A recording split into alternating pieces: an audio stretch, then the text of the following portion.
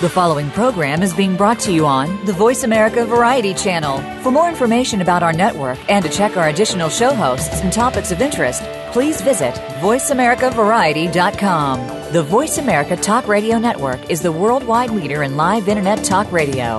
Visit voiceamerica.com. The views and ideas expressed on the following program are strictly those of the host or guests and do not necessarily reflect the views and ideas held by the Voice America Talk Radio Network, its staff, and management.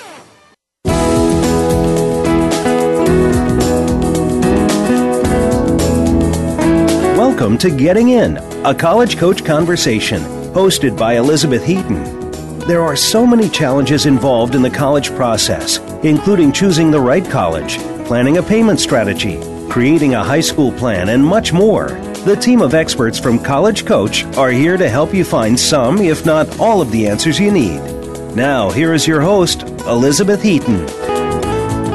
Hi, everybody, and welcome to today's episode of Getting In, a College Coach Conversation. It really feels like we just finished up with the class of 2015, although those of you who are listening are probably thinking, no, it doesn't, because maybe you don't have a class of 2015 in your house. But for me, it feels like we just finished up with that class. So it's kind of hard to believe, but the Common Application is going to go live for the class of 2016 in just 2 short days. But whether or not I'm ready, it's going to be here on August 1st.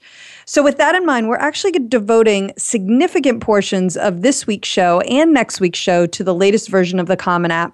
We're going to have tips on understanding and completing the application, which is accepted at more than 500 colleges and universities. So for many students applying to college this coming year, they will at some point be filling out the Common App. It's one of the most popular applications. So we're going to really dig deeply into that. For those of you for whom the Common App is actually in the rearview mirror, we're also going to look more closely at income-driven loan repayment plans this week.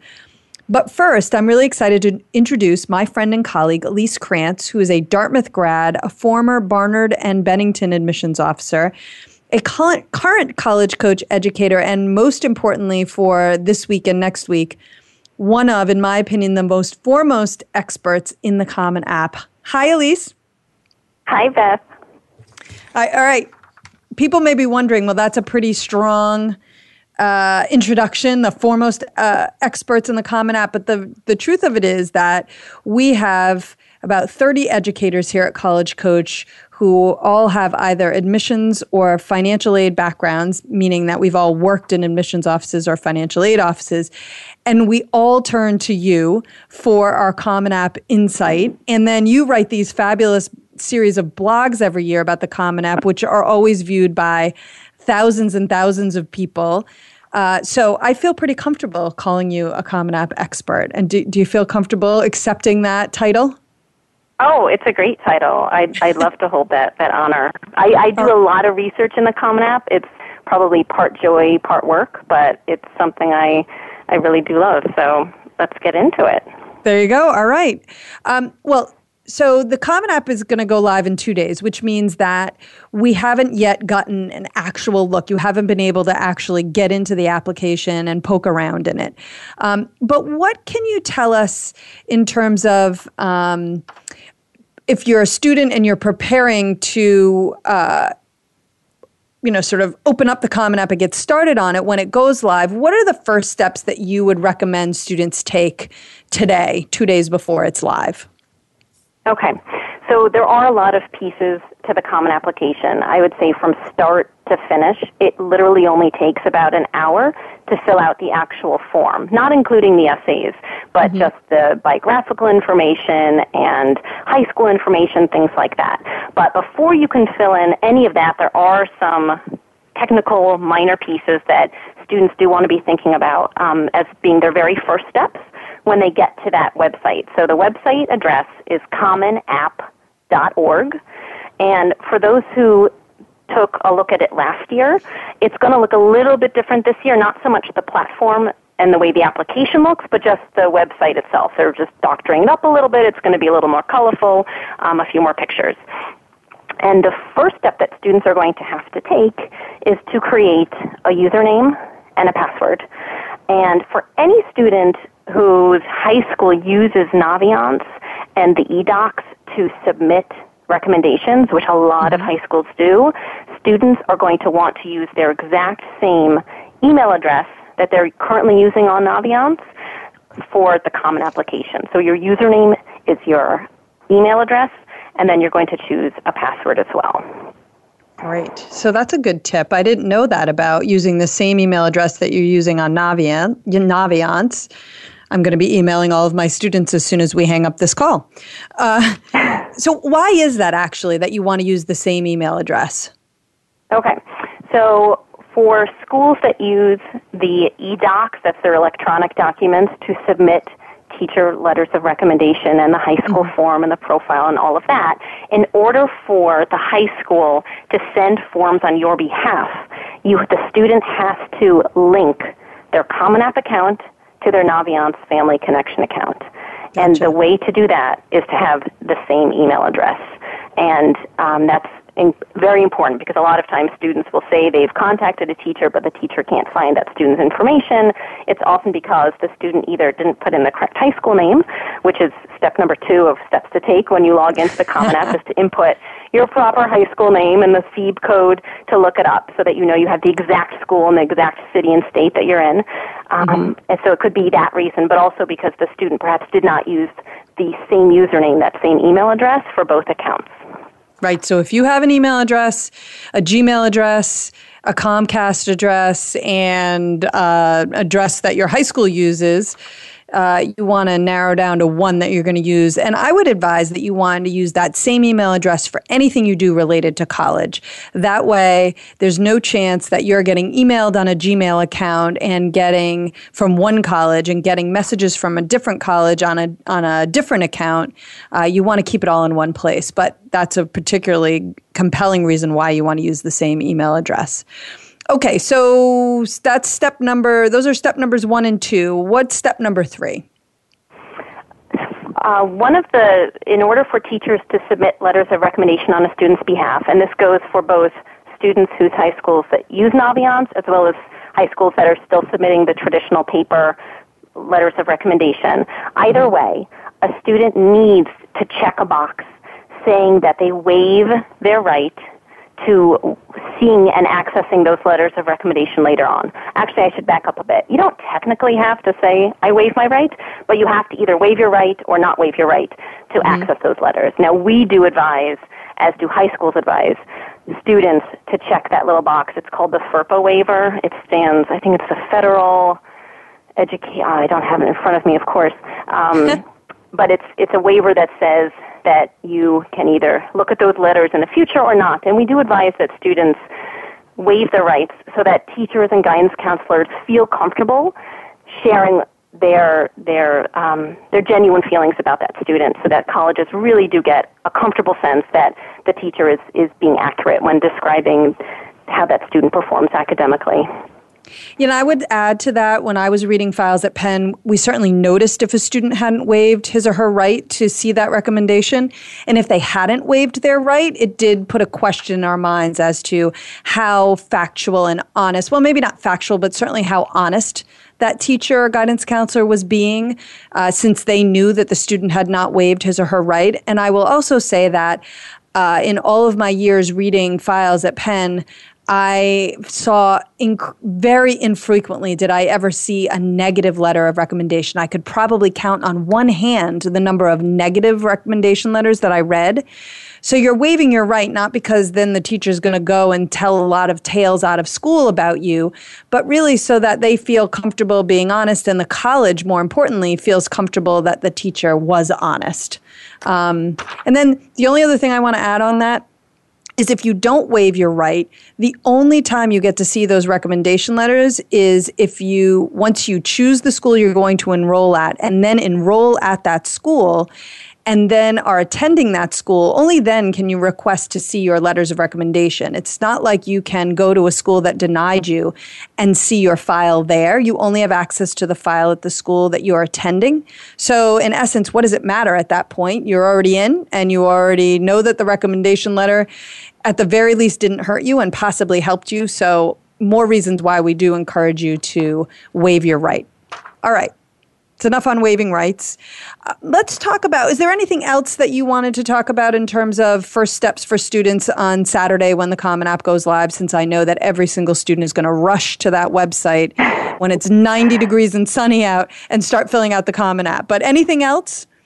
I guess the last piece, again, goes back to those students whose schools use Naviance, is that you do want to, or this goes for either, I suppose, to add schools to your list of colleges. So when you look at the Common App online, you'll see these different tabs, and one of them will say My Colleges, and from there you can add schools to your list. And this is very changeable. You can add, you can delete later. It's not set in stone what you add at this point, but whatever the final list that you eventually add to your My Colleges list, that will be viewed and accessible to your high school.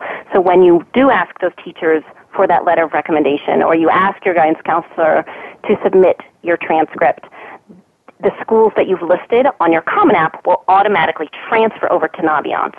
And so that's an important step to take that students can start playing around with once they log on. Yes. Okay, that sounds great. So let's talk about, because we haven't actually been able to dig into the new Common App yet, because as noted, it's not going live until for another 2 days.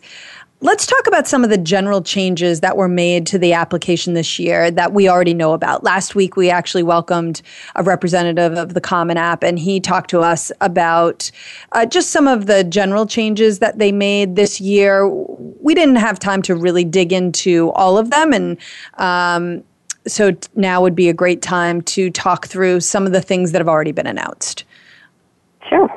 So it was a couple of months ago, or maybe it was just last month, in June, the Common App put on this webinar for guidance counselors and teachers and, I suppose, interested parents to see what is coming up. And so this is where I'm getting my information from, and I'm sure some of it was maybe mentioned by your guest last week. But the ones that really stood out for me is, in terms of the big changes for this year that students should make a note of, is the first one is about the essays, and that this year, students will be able to make an unlimited number of edits to their main personal statement. Mm-hmm. And for those who are experienced with the Common App, the way it was last year and in previous years, students could have up to 3 total versions of the Common App, and then once they made that final set of edits, it locked, essentially, and you were stuck with your final essay. And so you really couldn't tweak, make adjustments, or personalize these essays in any way, because it was essentially one essay going out to all of your schools.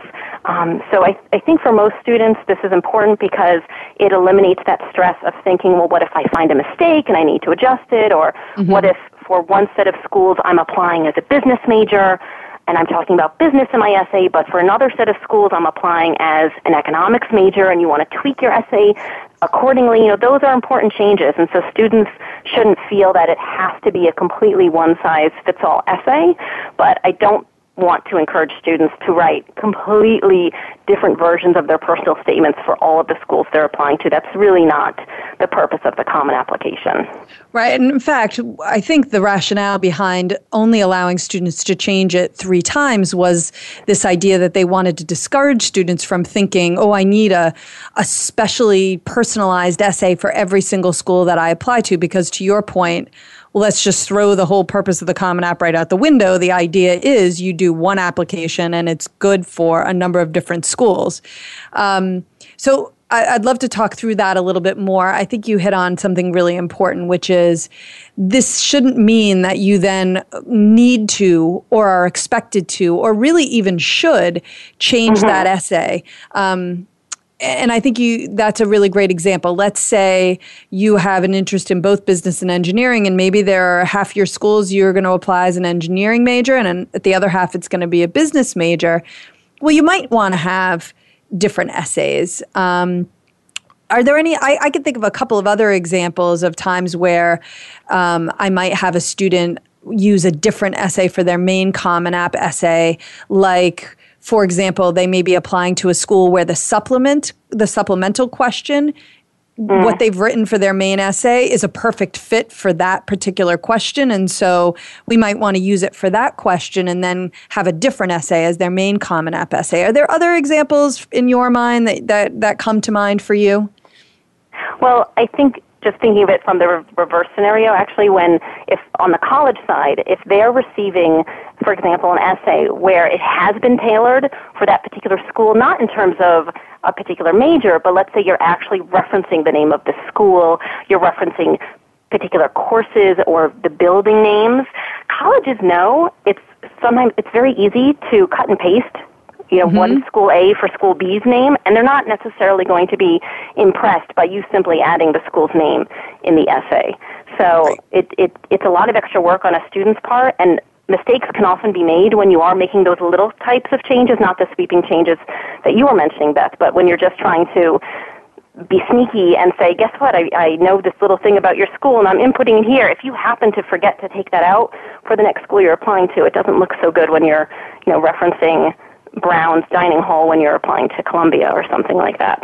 Exactly. If the schools want to hear about your particular interest in their school, they ask that question.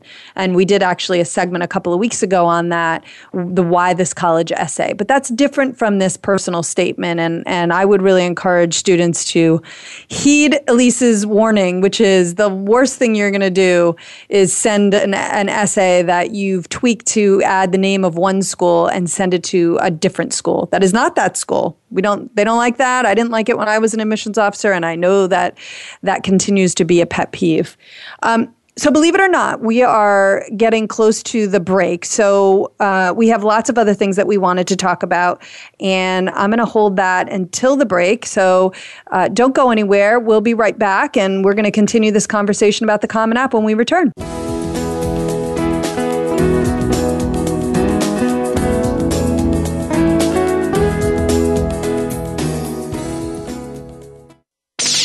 The Internet's #1 talk station. #1 talk station. VoiceAmerica.com. If you're a parent of a high school student, you've probably heard a lot of scary stories about college admissions, about the growing number of applicants, the shrinking number of spots, about how even valedictorians are being turned away. For families of hopeful college students, it's impossible not to worry. But at College Coach, we take the worry out. Our advisors are former senior admissions and college finance officers from all over the country, so they can give you advice that nobody else can about what classes to take, how to prepare for standardized tests, what options are available to pay for college, and most importantly, what admissions officers are looking for when they read an application. We've got more than 15 years of experience and a track record that's helped every single student get into college, most into their top choice schools. So make the decision to come work with College Coach and start your child down the road to the decision that really matters, the one in the envelope that says yes. Visit www.getintocollege.com/getting-in. Do the adventures of Indiana Jones leave you curious about this exotic and unusual profession? If so, don't miss Indiana Jones, Myth, Reality, and 21st Century Archaeology with Dr. Joseph Schuldenrein. You'll learn about forensics, ancient civilizations, and human origins. Listen to Dr. Schuldenrein and colleagues discuss their excavations and related archaeological topics, ranging from the unique to the sublime, and yes, even the mundane. Indiana Jones, Myth, Reality, and 21st Century Archaeology, live Wednesday, 6 p.m. Eastern, 3 p.m. Pacific Time on Voice America Variety. We're making it easier to listen to the Voice America Talk Radio Network live wherever you go on iPhone, BlackBerry, or Android. Download it from the Apple iTunes App Store, BlackBerry App World, or Android Market.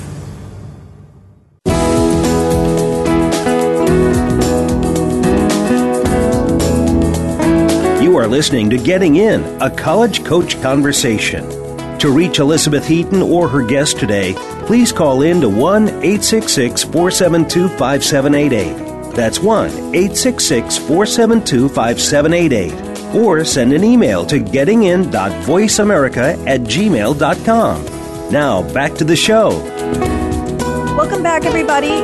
Before the break, my guest Elyse Krantz and I were talking about some of the changes to this year's version of the Common App that have already been announced. So we're just going to keep on keeping on because there were a lot of them. And actually, before the break, we were talking about the essay and the ability this year to edit that primary essay as many times as you feel is necessary. And we were quick to point out that you shouldn't be creating a brand new essay for every single school that you apply to, nor should you feel like if it's the complete correct version that you send to the very first college you submit your application to, there is no need to continue to tweak that. It's really that you have the option to if you need to, but certainly not that you should feel like you must. Along the lines of writing requirements, there are some new things regarding the supplements this year, Elyse. So can you talk us through that new change? Sure. This was actually one of the changes that was suggested by guidance counselors and teachers and parents and students as one of their problems that they had with last year's Common Application. Because when a school has specific questions that they want to ask their applicants, whether it's about, why do you want to apply to our school, or why did you choose the major you chose, or something really quirky like what tree would you be if you were a tree, they ask those questions in it could have been hidden in many places within the Common Application, and it was hard for students to identify and locate those school-specific questions. So sometimes they thought, oh, this is great. I don't have any extra questions for this school. It's just the main personal statement. And then all of a sudden they see this little hidden question in a random tab somewhere. Oh, now I have to write a brand new essay. So the good news is this year there will be a tab called Writing Requirements. It will be on the dashboard, and you will see it when you're looking at your My Colleges list. You'll see for every school that you have added to your colleges list, under Writing Requirements, you'll see whether it is an optional question, for example, if for students who are applying just to a particular scholarship, or if it's a required question for those, for example, applying to the School of Arts and Sciences, you have to answer that question. So that'll be a really handy way for students to know how many extra essays are they writing, and also nicely, how many essays can they reuse at different schools because they're asking similar questions. Yes. My biggest pet peeve last year was, unfortunately, my alma mater, Cornell, who did not pop up the school-specific question until the student checked the box indicating which school they were going to apply to. So I would have students saying, well, Cornell doesn't have anything extra. And I would say, no, I'm sure they do. And it was really not, I didn't like that at all. So let's hope that this solves that problem. I'm very excited. It really should. It should. And I remember it was hidden in random places for some schools. Sometimes it was in the additional information tab. Sometimes it was in the academics tab. Sometimes it was it could have been anywhere. So this should be much more streamlined.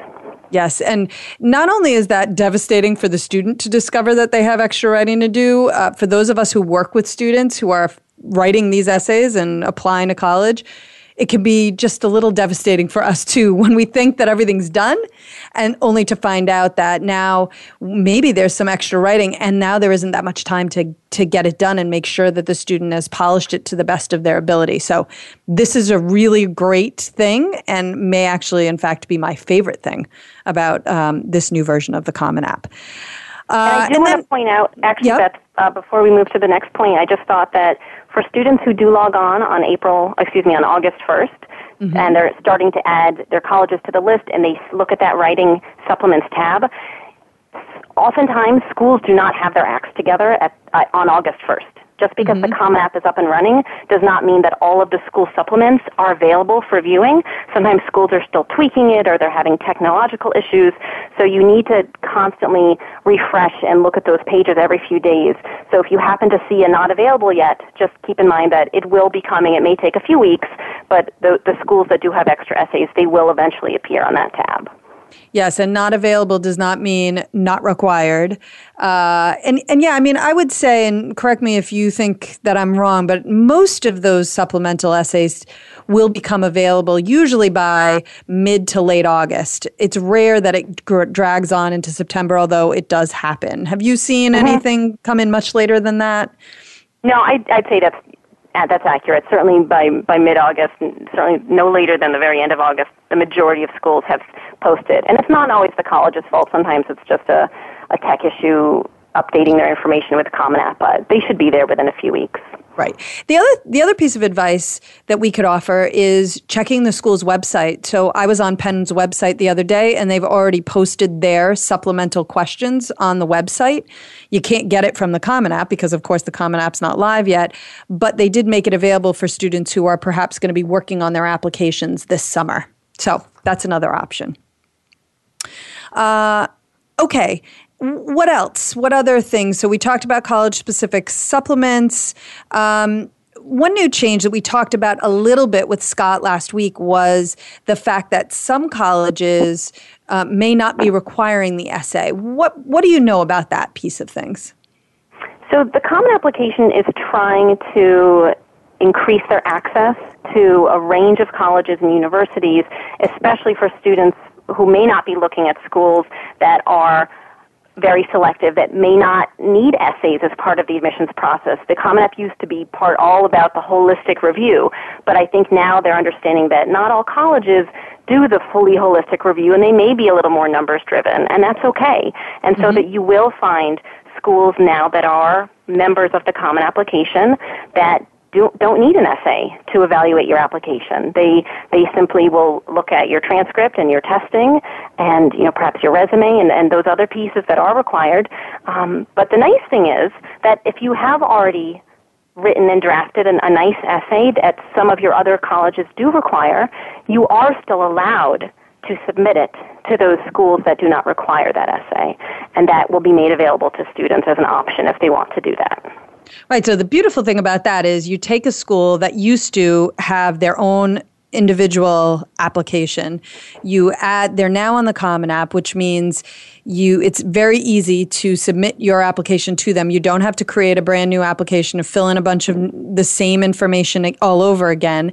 And then you've got an essay that's written, so they may not read it, but you don't have to worry about writing a brand new essay potentially, or, because a lot of those schools maybe had an optional essay, but the questions didn't align with the Common App, so you wound up writing a totally different essay that may never have gotten read. I would agree with you. I kind of like this change. I don't think it's a terrible one. And I think the more applications there are schools that accept the Common App, given how many students have filled it out, the better. That's my take. I know other people may disagree. I agree. Mm-hmm. I think it's a nice move. And for the students who do choose to submit their essays, as you mentioned, if they're not read, they're not read. But if you are submitting an essay that's well written and somebody does happen to read it on the college side, it may help you stand out if your testing or your transcript isn't quite what the school's looking for, but they read this really well done essay. That can help differentiate you, especially if the majority of other students aren't submitting it. So that is something to think about as well. Absolutely. Great potential for the bubble applicant. One new thing in the past couple of years, not earlier than that, but there was this new thing which made it very difficult to see what you were actually submitting to the colleges before you press submit. So there's a change to that we're also all applauding. Can you tell us a little bit more about the whole print preview piece? Oh, sure. So as you're filling out this Common Application, it's a natural reaction to want to see how it looks after you've done it. For example, you're on the activities page and you've filled in your 10 activities and you've written all of your descriptions and you want to see, okay, how does it look? And then you try to print preview it only to realize you can't. There's no way to preview it unless every single page of your application was complete. This is the way it was last year. And it was challenging. But this year, again, this was feedback through guidance counselors and teachers, etc., students will now see a little preview button. I believe it's on the upper right-hand corner of every screen. So it will be a PDF document that students will be able to print out, and then they can visually inspect how that application looks. Are there any typos? Do they see anything that's been truncated or cut off because of technological issues? It's going to be great to be able to see that without having every little line and dot, filled in. Right, and so you're not doing it at the 11th hour, you're actually doing it as you go, and you can feel more confident about, because is there anything worse than thinking you're done and then realizing there are all these mistakes you have to go back and fix? So that's great news. What about if you're having an issue? You're on the Common App, you're filling something out, you can't seem to get it to work right, or you have an issue. Where do you turn for help, or is that only available during business hours? What's the deal with the Common App support? So after I write my blog every year, we get a lot of questions through the blog about how to use the Common App. And more often than not, I can answer the questions because I have dug around so much. But sometimes I'm stumped and I don't know what to do. But instead of writing, I'm not sure, what I will usually do is go through the Common App help desk. It's wonderful. And this year they're making it even more wonderful. Access will be available to students and parents and counselors basically 24/7, 365, every day, every year, every hour. And most students are working on this, at 11 o'clock at night, 1 in the morning. You send out an email. Within a few hours, you will get a response. I've used the help desk on numerous occasions, and I've always found the advice and the help to be wonderful. And if it's not, usually just one more email back and forth helps get the question clarified, but it's going to be great to have that extra advice right there. Absolutely. So the message there is, you don't necessarily want to email the help desk every single second or every little thing that you have go wrong, but you also shouldn't use it as your absolute last resort. They're there to help, and they're really wonderful at helping. And it probably wouldn't surprise people to learn that if you have a question about it, it's probably something other people have a question about. So it's, we answer very similar questions on a regular basis here, and we get used to answering those questions, but we can generally provide some really good background, and the Common App Help Desk can as well, which is wonderful. Every year there are new colleges that get added to the Common App. Are there some in particular that, what do we know about how many new colleges added the Common App this year, and do we know anything about them? So this year it was, I think, about 60 or 70 members, I think close to 70 members joined the Common Application. And I think a lot of it, and many of them are public universities, and not always your big name publics, but more regional public universities. And I think a lot of that comes back to the Common App's change of allowing schools to not need an essay as part of their application process, which I think is great. There's a lot more options now for students to choose from. You can access the list. Eventually, you'll be able to access it from the Common App website. There's a link at the top where it mentions members, and you can see all members and new members. It's not updated just yet, but there is a place on the Common App's blog where they have the list of the new members for the 2015-2016 year. And a couple of them stood out to me. I was pretty excited. Probably one of the first ones was to see Tulane University, which was very briefly on the Common App a couple of years ago, and then they were on their own Common App, their own app. And I think they also used the Universal application. They did, yep. But it's nice that they'll be in the mix now because so many students are looking at Tulane. That's a great school. And there are a few others as well that a lot of our students look at. St. John's University in New York City. There's West Virginia University, which is a great, really spirited public school. And there's just lots of great options that students may want to consider that will now be members, which is great. It is great. I'm very excited about Tulane. I do have typically a lot of students who apply to Tulane, and one of the biggest frustrations with their application was that often their main essay wasn't allowed to be quite as long as the Common App essay was. So it could be basically the same essay, but we always had to shorten it up, and that was kind of frustrating. So I am doing a little dance in my chair over the fact that Tulane has now added the Common App. It's very exciting. Elyse, is there anything else that you wanted to add about these more general changes that we already know about? I think that's pretty much it. I know next week we'll be talking much more in depth about really the nitty-gritty of the application. We'll see what it's like. I don't think there's going to be, technologically, I don't think there's going to be a lot of changes from last year, but I think the improvements that have been made are really wonderful. It was a few years ago when the Common App had a big revamp, and there were lots of issues, lots of glitches, lots of moaning and general angst about the process. But they really, I think the Common App's been doing a great job trying to make this easier for students, which really is the goal. Yes, absolutely. That is the core of what they're doing and what we're doing also. Thank you so much. As I mentioned before, Elyse is going to be back next week. She just mentioned too. I also want to throw a plug out there. She recently wrote a great blog about the new SAT and she did some research in what we're seeing with trends in terms of whether colleges are going to mix and match scores from the new SAT and the old SAT and who's going to be requiring what. So I would strongly recommend people, you can even just Google Elyse Krantz, new SAT, and her blog should pop up. So check that one out. Also, before we go to the break, I do want to remind everyone about our listener promotion. This is the final week for listeners to submit their questions or topic ideas at www.getintocollege.com/radio. So again, it's getintocollege.com, all one word, /radio. We're going to choose the most timely and relevant topics to create a listener's choice show that will air in a couple of weeks.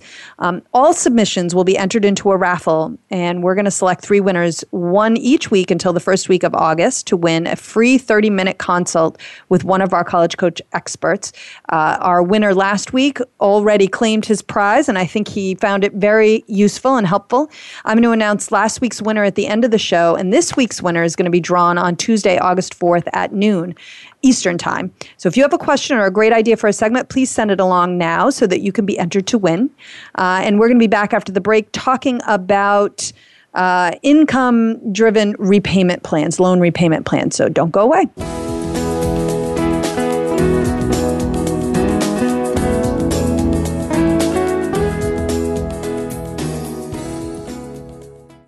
Stimulating talk. It gets those synapses in the brain firing really fast. All the time. The #1 internet talk station where your opinion counts. VoiceAmerica.com. If you're a parent of a high school student, you've probably heard a lot of scary stories about college admissions, about the growing number of applicants, the shrinking number of spots, about how even valedictorians are being turned away. For families of hopeful college students, it's impossible not to worry. But at College Coach, we take the worry out. Our advisors are former senior admissions and college finance officers from all over the country, so they can give you advice that nobody else can about what classes to take, how to prepare for standardized tests, what options are available to pay for college, and most importantly, what admissions officers are looking for when they read an application. We've got more than 15 years of experience and a track record that's helped every single student get into college, most into their top choice schools. So make the decision to come work with College Coach and start your child down the road to the decision that really matters, the one in the envelope that says yes. Visit www.getintocollege.com/getting-in.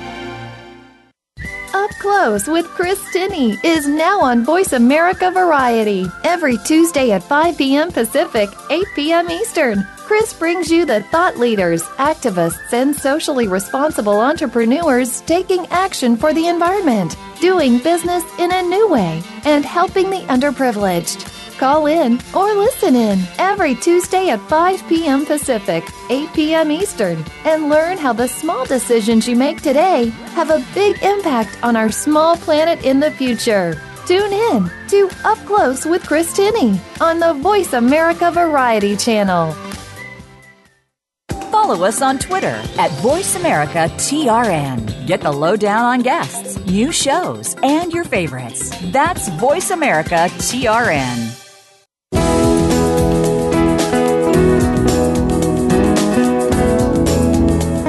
You are listening to Getting In, a College Coach Conversation. To reach Elizabeth Heaton or her guest today, please call in to 1-866-472-5788. That's 1-866-472-5788. Or send an email to gettingin.voiceamerica@gmail.com. Now, back to the show. Welcome back, everybody. Last week, we talked with Jean Mahan about preparing to enter loan repayment. She had some great tips about just getting ready to do that. And if you're interested, head over to the archives and check out that week. You can go right to the segment on that, or you can listen to the whole show. Just depends on what you need help with. But this week, College Coach, educator, and former Boston University and Tufts financial aid officer Shannon Vasconcelos is here to give us a more in-depth look at income-driven loan repayment plans. We talked a little bit about those last week, but this week we're going to really dig into it. Hi, Shannon. How are you? Hi, Beth. I'm great. How are you? I'm good, thanks. And I'm very excited to have you here and helping us get into this a little bit more because, as I mentioned, we really touched on it, but we didn't necessarily dig too deeply into it. Right. So why don't we start with some of the basics in terms of what different repayment plans are available for student loans? Yeah, and there's a few of them. So the one is called the standard plan, and that's kind of the default option that you're automatically placed on. If you don't request otherwise, you pay the same amount every month for 10 years. So at the end of your 10 years, the loans are paid off. So that's what kind of happens automatically if you don't request otherwise. If that 10-year standard repayment plan creates a monthly payment that's too high for you, if you can't afford to make that payment, there are a few options. One is called the extended repayment plan. That's available if you have high loan balances, and it allows you to extend payment out instead of 10 years over up to 25 years. So that can really help in terms of lowering your monthly payments. There's another plan called the graduated repayment plan, where that's kind of based on the theory that for most people, when you're first starting out in your career and you're first starting to repay your loan, you're not making that much money, and then over the years, your salary gradually rises, and your loan payments gradually rise over the course of 10 years. So those were kind of the three main repayment plans. And then a number of years ago, there was a lot of concern about student loan debt really skyrocketing, loan defaults increasing, and a lot of concern that folks that were maybe going through some hard times, or maybe folks in careers that require, a lot of education, but that don't reward you with a tremendously high salary, like maybe, teachers, social workers, folks like that wouldn't be able to keep up with their really ballooning student loan payments on those kind of traditional plans. So they decided to offer some options where payments weren't just a fixed amount, but they were based on a percentage of your income. So those are the income-driven plans, and to make things extra confusing, there are actually a handful of different income-driven plans. The ones that are going to be most relevant for most people, there's one called income-based repayment. IBR is how it's often abbreviated. And for most borrowers, that's going to set your monthly payment at 15% of your discretionary income. The way they define discretionary income is your income above 150% of the federal poverty line. So it makes sure your loan payments don't eat up your whole paycheck. It caps your payments at 15% of your income. Okay. The other thing about IBR is if your income stays low and you've been making your required IBR payments for 25 years and you still have a loan balance outstanding, the remaining balance is forgiven. So with IBR, you're paying 15% of your income for up to 25 years. Anything left after that is forgiven. Gotcha. Okay. Yeah, so that's a good repayment plan for a lot of people. Now, a few years ago, the government created an even better repayment plan called Pay As You Earn, and that plan caps your student loan payments at 10% of your discretionary income and forgives balances after 20 years instead of 25. So that plan's even better than IBR. The catch is that the plan was only made available to a limited number of what the government refers to as new borrowers. So you had to have had recent loans to qualify for Pay As You Earn. Okay. If you've already been repaying your loans for a number of years, but you're going through tough times, they don't let you get on that one. IBR is the best for you if you've had loans outstanding for a while.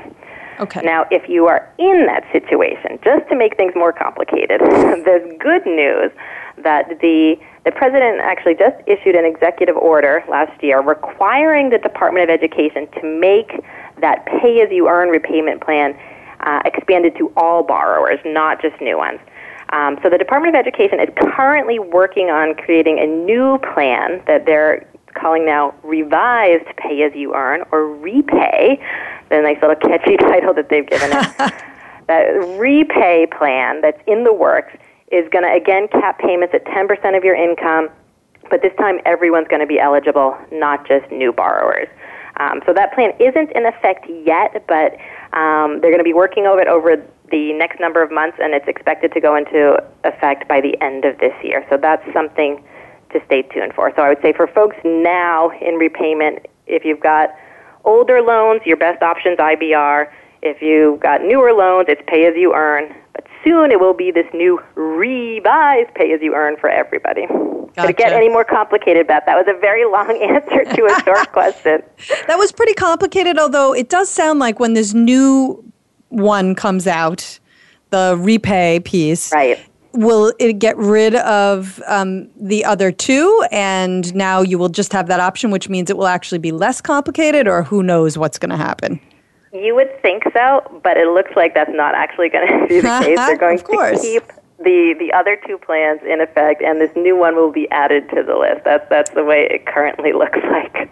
Awesome. All right. But for most people, there's no reason, once the new plan's in effect, for most people, there's no reason you would choose the other ones. Most people will be going into this repay once that's in effect. Gotcha. Okay. One question I have is, can everybody at any income level take advantage of one of these income-driven repayment plans, or are there thresholds? Yeah, and there aren't exactly thresholds, but not everybody's going to be able to take advantage. They are considered hardship programs, so you have to qualify based on your income and your debt level. I'll tell you, a great calculator to use is on a website that the government runs called studentaid.gov. You can plug your info into that calculator. It will tell you if you qualify. But the kind of general rule of thumb is your federal loan debt, federal student loan debt, and remember, it's just federal loans. We're not talking about private loans at all. Private loans aren't eligible for these plans.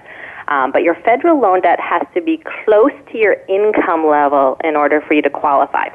So, if your income is, let's say, around $30,000 a year, your loan balance has to be close to $30,000 for you to qualify. If you've got more like $100,000 in student loans, then your income can be much higher. It can be more in the realm of $100,000 a year, and you could still qualify. So that's kind of a very rough estimate, but definitely for folks wondering about it, play with that calculator on studentaid.gov. So it doesn't necessarily cut you off at a certain income level, but the higher your income, the higher your debt needs to be for you to qualify. In order to qualify.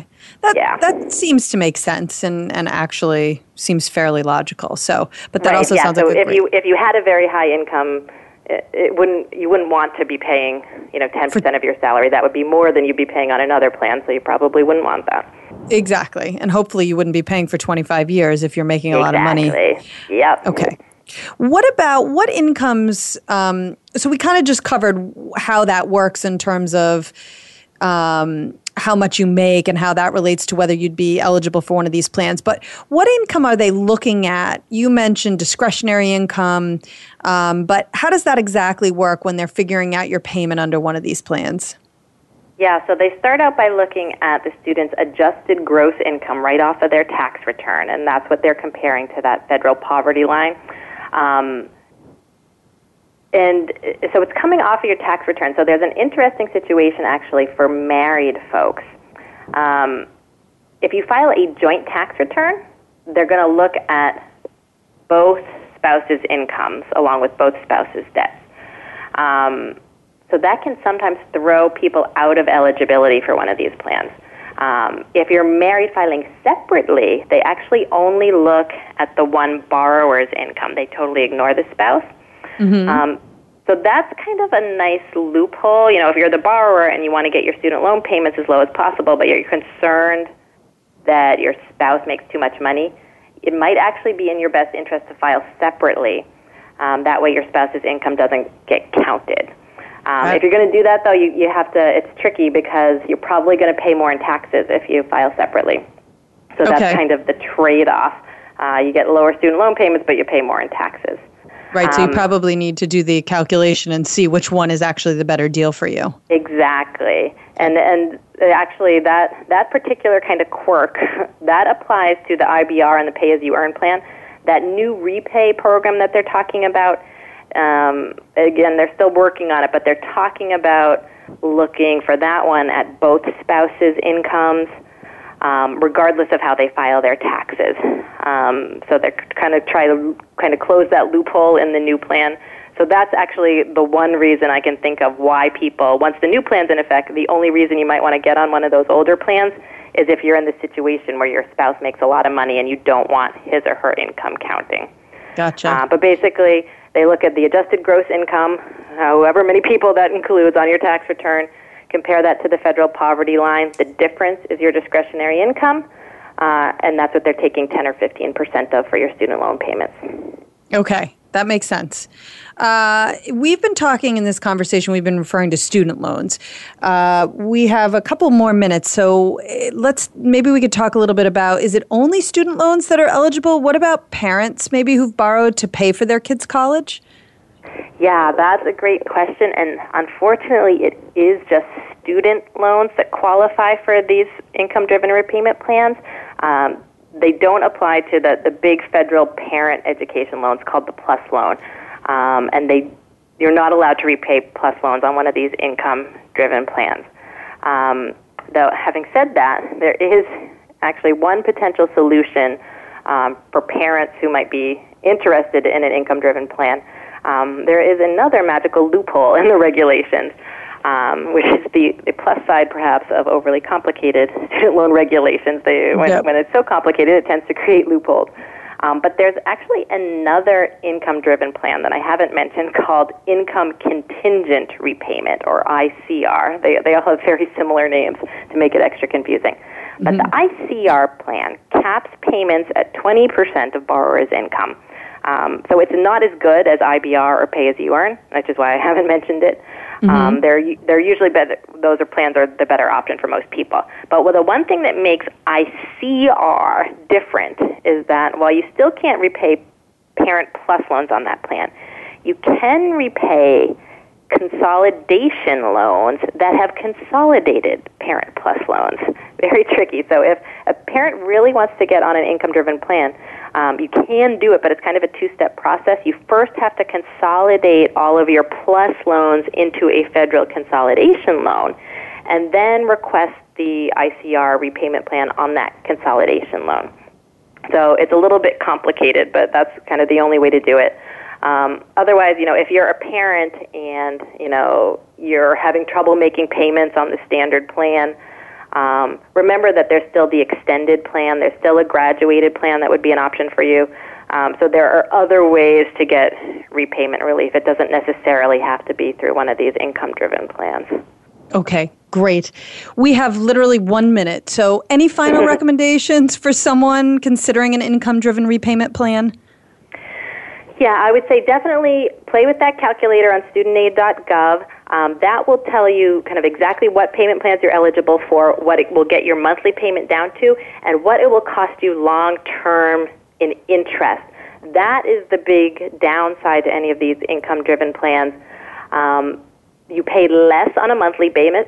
So that means you stretch out payments over a longer period of time, you pay more interest. So if you play with that calculator on studentaid.gov, that will really give you a very clear kind of picture of the pros and cons to doing one of these income-based repayment plans. And then if you do decide that that's what you want to do, contact your loan servicer, and they can put you on one of these repayment plans. So definitely take a look at the calculator, talk to your loan servicer, and they can get you up and running. Awesome. Shannon, thank you so much. And also thanks to Elyse. Both Shannon and Elyse are going to be back with us next week. By that point, Elyse plans to have spent significant time digging into the latest version of the Common App. She's going to be sharing her tips. Shannon's going to be here to tell us what not to do when paying for college. So that should be pretty interesting. I also am really excited to announce that Patricia Arma, that's Patricia Arma, is the second winner of a 30-minute consult in our listener contest. Patricia, please email us at www.getintocollege.com/radio, and we'll get you set up with your free consult. For those of you who are saying, hey, I want a free consult, well, enter our contest, send us your segment ideas, and we will enter you to win the last and final 30-minute consult with one of our College Coach experts. Same website, getintocollege.com/radio. We're going to draw the final winner on Tuesday, August 4th at 12 p.m. Eastern Time. And just a reminder that you don't have to listen to our shows live. We love it if you do, but you don't have to listen live. Every show is accessible 24/7 on the Voice America website. You can also download every show for free on iTunes. So get in there, check out our archives. There's all kinds of good stuff that's going to be useful to you if you are in the class of 2016 or younger, or in the case of our segment just now, older than that. We're going to be here next week on Thursday at 4 p.m. Eastern, 1 p.m. Pacific. But as I just said, we're really on demand. So if you can't make that specific time, you could still hear the show. Thanks again.